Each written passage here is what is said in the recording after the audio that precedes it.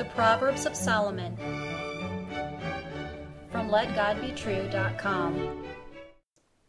Proverbs chapter 15 and verse 9. The way of the wicked is an abomination unto the Lord, but he loveth him that followeth after righteousness. Hear the words of God in Solomon again. The way of the wicked is an abomination unto the Lord, but he loveth him that followeth after righteousness.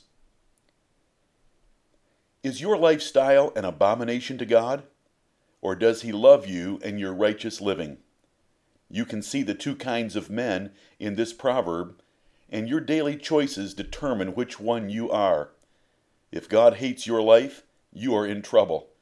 If he loves you, then you are greatly favored. God liked David, and what a difference that made in his life. Most cannot imagine that God hates anything, for they have been nursed since birth on the heresy that God loves them unconditionally, no matter how they might live. They have never read Solomon's inspired warnings. They assume God may hate the devil, but he loves me no matter what. Here is a priceless warning from a rich and wise king. He wrote for your prosperity and success, both of which are impossible if God is against you. When God loves a person, a boy sold into slavery can take the nation's throne, or an orphan girl can become queen, or a neutered captive can become the king's chief advisor. Think Joseph, Esther, and Daniel. Examine your life. Does it please or offend God? The Bible is the only standard that counts. God does not care what you think, your parents think, your pastor thinks, or what is politically correct. Popular trends and evolving social values make him sick. He is holy and righteous, and he will never approve of fools or their wicked lifestyles, ever. It is your duty and privilege to confess your sins to God, for he will forgive and prosper you.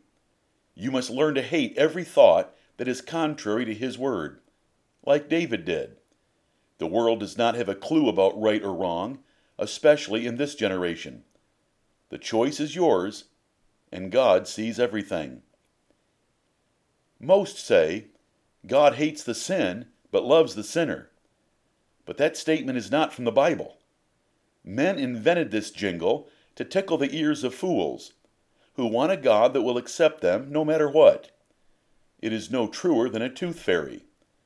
When this proverb is understood, it confirms the truth that God abhors and loathes wicked persons, their prayers, and their lifestyle.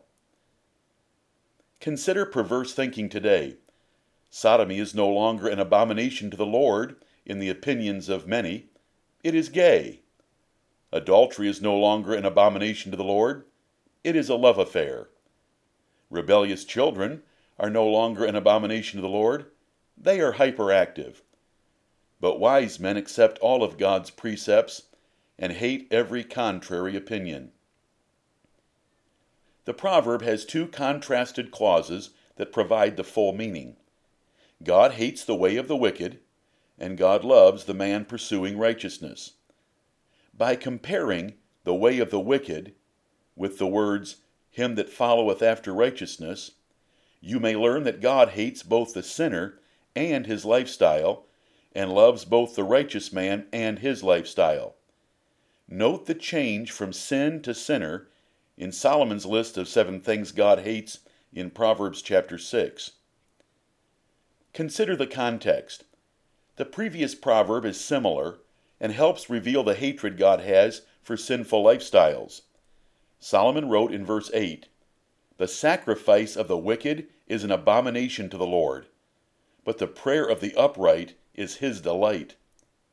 God even hates the religious worship of wicked persons, but he loves the prayers of upright people. When a man chooses to sin against him, God despises and loathes his worship. The difference is great. Either God abominates your life, or he loves it.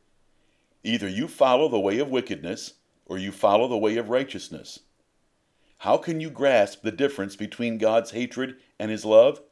It is very great. You cannot avoid God either despising you or favoring you.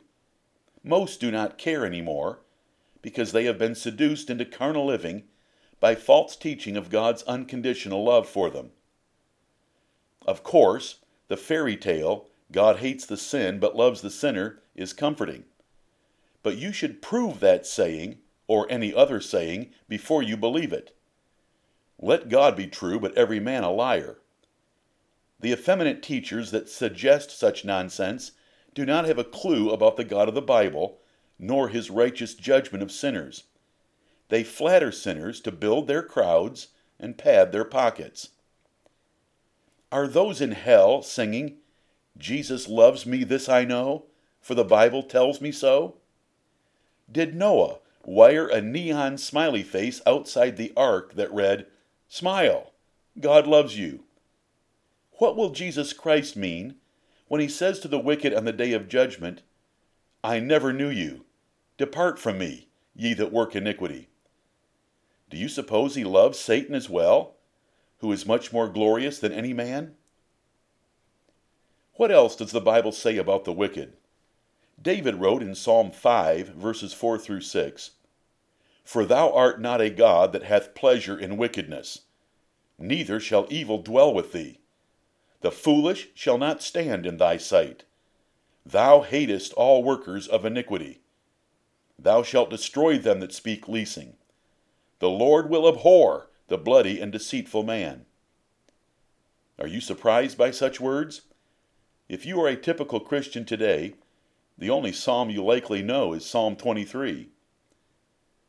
David, the sweet psalmist of Israel, also wrote in Psalm 11, verses 4 through 6, "The Lord is in his holy temple.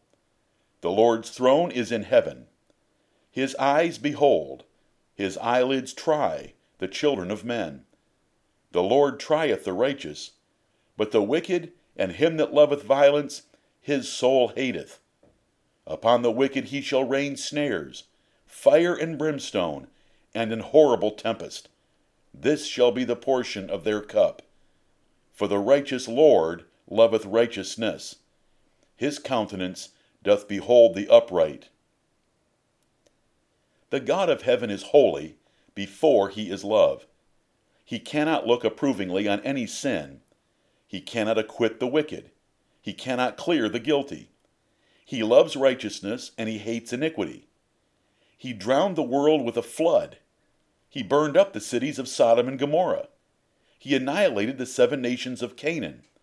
He is angry at the wicked every day, according to Psalm 7 and verse 11. This is the true God. This part of God's nature is ignored today, because men want a sugar daddy in the sky that will smile and hand them cotton candy when they sin.